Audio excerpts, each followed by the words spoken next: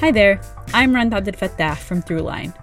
If you're listening to this podcast, you know that KQED produces exceptional storytelling that keeps you informed, inspired, and entertained. Their podcasts cover issues from your neighborhood to the entire country and everything in between. Support this work today. You can help us continue to bring quality podcasts to your ears. Just head to donate.kqed.org/podcast. That's donate.kqed.org/podcast. From KQED. When we talk about California politics over the last few decades, there's one person who has just dominated the scene. He has become the most curious political figure in American politics. Jerry Brown. He's been retired for about a year now, but before that, governor of California for 16 years. What can we get by the fact that I'm governor? I was looking for things that would not have happened but for my being there. 3-time presidential candidate. Jerry Brown got up there and he made this great speech on the environment. Oh, they were cheering and roaring and cheering. He ran for Senate twice. And if that isn't overachiever enough, he also served for 8 years as the mayor of Oakland. I like being mayor in some respects more than governor. Which is what we're going to learn more about today. Hey guys, I'm Olivia Allen Price, and this is Bay Curious. Today we're digging in on one of the most impactful politicians in state history and looking at how Jerry Brown's legacy plays out in Oakland these days. And I'll tell ya, it's complicated. Stick around.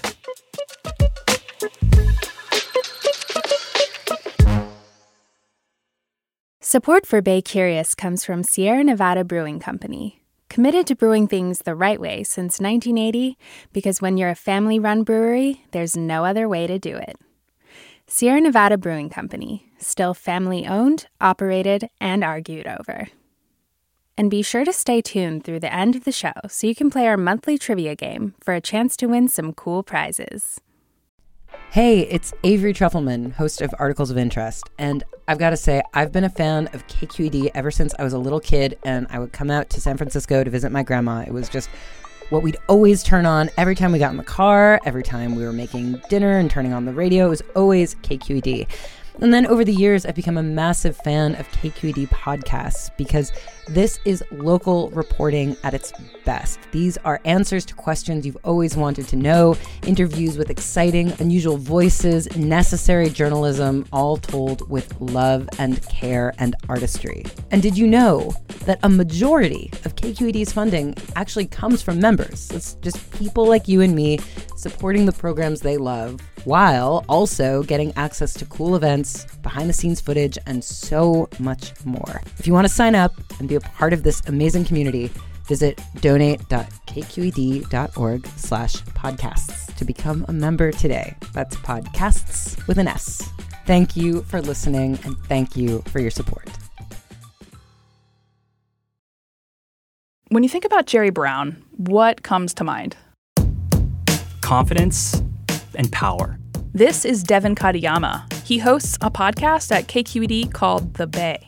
This is a guy who's been around for a long time, and if you have been in California any amount of time, you probably know Jerry Brown's name. Now, when I first moved to California, I knew of Jerry Brown, but mostly for what he had done on the national political stage. But I didn't know as much about what he had done in California or how he was mayor of Oakland for 2 terms in the late 90s and early 2000s. So this is where things get complicated with Jerry Brown's legacy, because a lot of things he did for Oakland did create the vibrant downtown that we see today, but it also set up the problems around displacement and gentrification we're also seeing today. This is something that I talked with Guy Maserati about. He's KQED's politics reporter. So I would say the story of Jerry Brown in Oakland starts the same as many Jerry Brown stories. He's always looking for a new office to run for. And we should say Guy is part of the team behind a new podcast called The Political Mind of Jerry Brown. We'll listen to the rest of Devin and Guy's conversation now. So this is in the early 90s. He had just lost the presidential campaign to Bill Clinton. He's looking for the next job and the next way to get back in the game. So he moves to Oakland. Live from Oakland, California, it's We the People with Jerry Brown. He starts this radio show. Welcome to another edition of We the People. This is a radio program dedicated to exposing the follies of the political class. that privileged and arrogant group that runs our country like a private club. And he sets up shop in Oakland and starts putting out feelers, doesn't know what office he's going to run for, but ultimately decides he's going to run for mayor.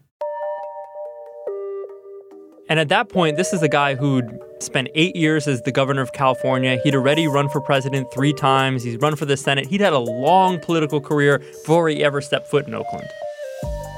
Do you know what was going on in Oakland at that time when Jerry Brown came and decided to run for mayor? I mean, I would say Oakland, like many cities in the 80s and 90s, was, you could maybe say, down on its luck. When you look at downtown Oakland, never really recovered from the 89 earthquake. And there really was a hole in terms of business and development downtown that existed before Jerry Brown got there. So in 1998, he was up against 10 candidates. And previous mayors up until that point had been black for years. Brown appears poised to take over an office that has been held by African Americans for almost 20 years. Obviously, Brown is this white guy. So why did his message resonate with people in Oakland at the time? The way he puts it is it had a lot to do with name ID. This was something that if you were a voter in Oakland, you probably had seen Jerry Brown on a ballot a few times before this. I felt confident that unknown African American candidates didn't have much of a chance, because you can't beat somebody with nobody. People knew who he was. He comes from a historic family in Democratic politics, and as we know, Oakland is a Democratic city. You know, in politics, a lot of times, if you see someone that you know, that may be all the difference it makes to vote for that person. That's why you vote, yeah. Jerry Brown won the 1998 mayor's race, and he won it really big. He beat his closest opponent by more than 40 percentage points. And he used his popularity immediately to make sure that he could govern his way. So before he was inaugurated, he put forward this ballot measure to make Oakland's mayor a strong mayor, which really gave him control over departments and made him something more than just another voice on the city council. As he put it, he didn't want to have to sit in public comment. I don't want to sit there 5 or 6 hours. It's not my thing. Just sitting there looking, listening. No, I didn't want to do that. Critics would say that's your job as a public official. It's a democracy. It's a democracy. You're going to have to hear from residents. This is how you do it. He felt like the way I'll hear from residents is by walking around the city and interacting with them on my own time. I don't need to, show up at city council every Tuesday. Brown likes to tell stories about his on-the-ground, face-to-face interactions during his time as mayor. For example, he'd get coffee with someone and try to convince them to let construction go up near their home. Or he'd go to a government office to push a permit through. And he used this approach to accomplish his biggest priorities as mayor. Jerry Brown ran on 3 big promises: fix up Oakland schools, reduce crime, and spur more development, bring more people downtown. Those are all 3 issues that still exist in Oakland today. There are still issues with the schools. Obviously, OPD has been in scandals years before, years since, and development and the ramifications of development, i.e. gentrification, is still a debate going on in Oakland today. Okay, so let's talk about these 3 main issues. Starting with schools. What did Mayor Jerry Brown do for schools? His first solution was, I'm going to take more control over how the district is run. Usually the mayor, there's some separation in how the mayor and the school district work. Yeah. He felt like, I got to get my hands around this by getting more hands on. So he put forward another ballot measure, got it approved, to be able to appoint 3 members to the Board of Education. No other mayor in California had that power at that time. But this was a political miscalculation because 3 members still didn't give him a majority. So he wasn't really able to make that much difference at the board. It was still kind of the Jerry Brown faction on the school board versus the non-Jerry Brown faction. So after that didn't work, he felt like, okay, forget this, forget the school district. I'm going to create my own school. So he created the Oakland Military Institute and the School for the Arts. And then he really focused his energies on his own 2 charter schools. We're going to give them the best. They're going to have field trips to Stanford, to University of California, to the museum, to the ballet, to the symphony, to the high-tech companies. These are going to be the most privileged children in Oakland. And so did charter schools exist at the time, or did they start to exist under Jerry Brown? Charter schools had already existed, but I think it's so rare for a mayor, a sitting mayor, to almost bypass what the district is doing because there is so much tension, and still is, between the school district and charter schools. And basically to abandon any initiatives he had going with the district and say, I'm going to focus my energy on my schools. I believe that if 10% of the students of Oakland move out into excellent charter schools, that pressure, that loss of $5,000 a kid will create a wake-up call that will enable the superintendent and the board finally to come together and work through the incredible Byzantine set of rules and regulations and relationships that have made it dysfunctional for over 2 decades.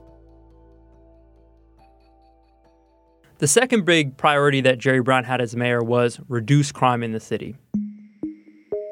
That was something I wanted to have less crime. When you have 4 times the crime rate of most major cities. What was his idea to do that? Well, I think it really stemmed from what we saw in a lot of American cities in the 90s was get more crime data and also get more kind of tougher policing. You know, in our interviews, he mentioned admiring the work that William Bratton was doing in New York City. And I think that was very controversial, again, the whole stop and frisk history there.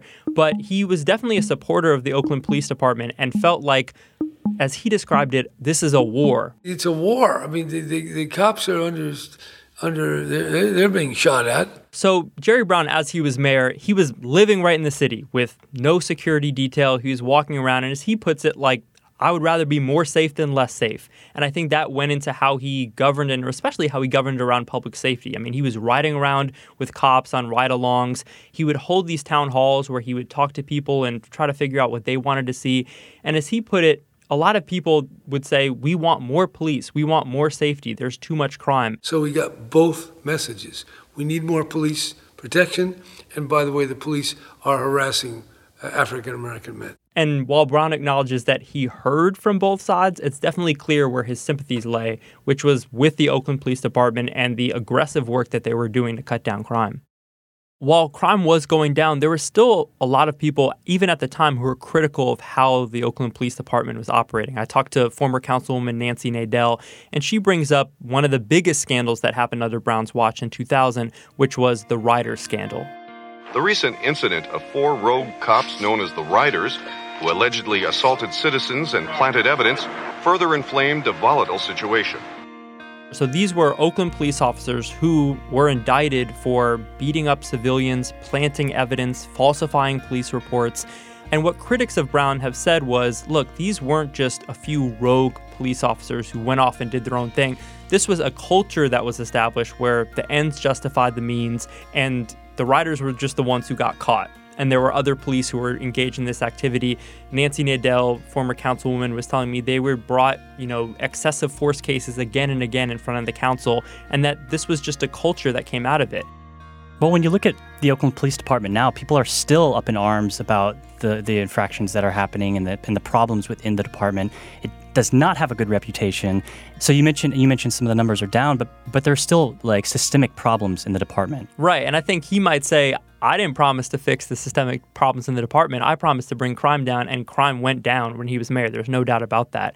I think in subsequent years, you've had mayors who realize politically they have to voice the concerns of Oakland residents with the Oakland Police Department. You've seen that with Libby Schaaf. I mean, she's not afraid to take on the department and really call it out for systemic cultural issues in a way that Jerry Brown never did. When you see how hard the work is of law enforcement officers, how they put their lives on the line, how dangerous it is, you can become insensitive to just how destructive that bad culture and those few bad apples that can infect a whole lot more apples can be.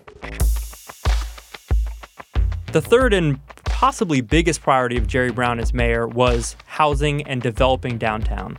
And the way Jerry Brown phrased this plan to bring in development was 10K, bringing 10,000 new people to downtown Oakland. Brown's goal is to lure 10,000 new residents to downtown to attract new businesses.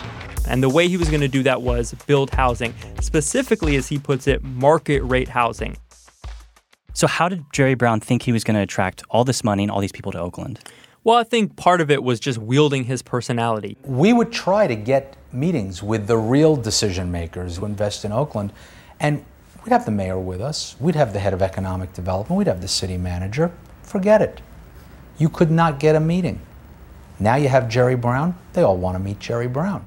I should point out that a lot of development has nothing to do with who's in office. This was while the tech boom was happening and people and jobs were coming into the Bay Area, and there was just more money around in the region and more people who could afford market rate housing. That has nothing to do with who's mayor. But I think it fed into Jerry Brown's plan and that he was really laser focused on development. There weren't, part of it is having such few priorities, having these real 3 priorities allowed him to really dig in and say, all my effort is going to go into making this development happen. So where did affordable housing fit into his picture? I don't think it fit into his picture, quite frankly. That's so crazy to think about how it can't fit into the picture, but now it's all we talk about. I didn't want to subsidize people to come in who had no surplus money, because then they would just live in their little apartments. They wouldn't have any money to spend, and so there wouldn't be much visible economic activity. And I think that really shows how much Oakland has changed politically since Jerry Brown has left. But even when Jerry Brown was mayor, there were still people pushing him and saying, why aren't you doing more to set aside units for affordable housing? If you're bringing the money in, why not make sure that with each development there are units set aside that are affordable? Critics say there's still not enough affordable housing, and money should be spent on the neighborhood. In fact, in his last year as mayor, he blocked a measure that would have done inclusionary housing in Oakland, basically setting aside those affordable units. I mean, he tells the story of running into a woman coming off a plane, and she said, why are you throwing all the black people out of Oakland? And he said, I'm not doing that, as if I'm not personally doing that, which, yes, true, the mayor is not personally evicting people or gentrifying the city. But I think he didn't connect or didn't feel like it was his job to connect the larger structural changes that were happening because of his insistence, or maybe in part because of his insistence on market rate housing, with the fact that these changes were happening for longtime Oakland residents.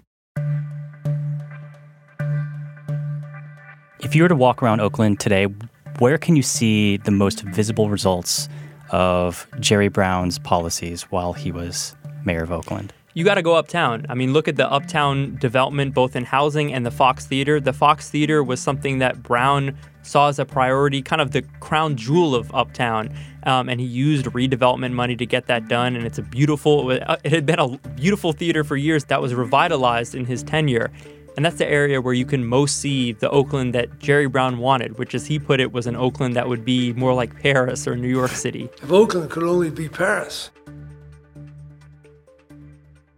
He looks back on his tenure, unlike some of his issues that came up in the governor's office, where he has reflected and said, maybe I should have done this differently. That's not the case in Oakland. And the ultimate conclusion that he arrives on, and this is a very political mind conclusion, is that I was very popular. The fact is, the overwhelming majority, by a huge amount, liked what I was doing and continue to like it.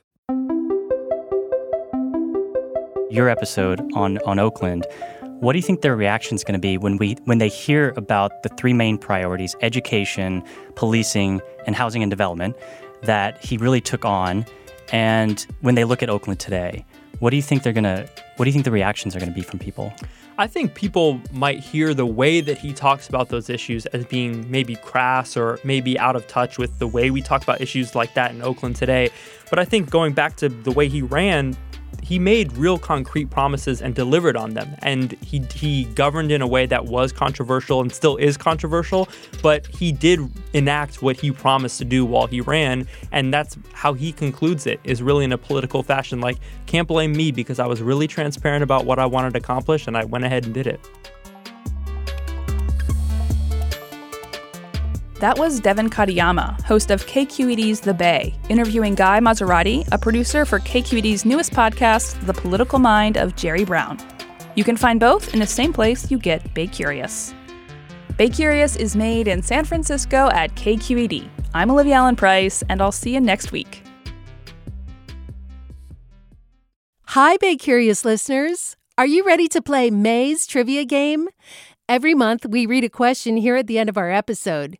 You can give us your answers over at our website, kqed.org/baycurious, or just click the link in the episode description. Out of the correct answers, we'll randomly choose one lucky winner to receive a cool prize package with Bay Curious swag and Sierra Nevada goodies.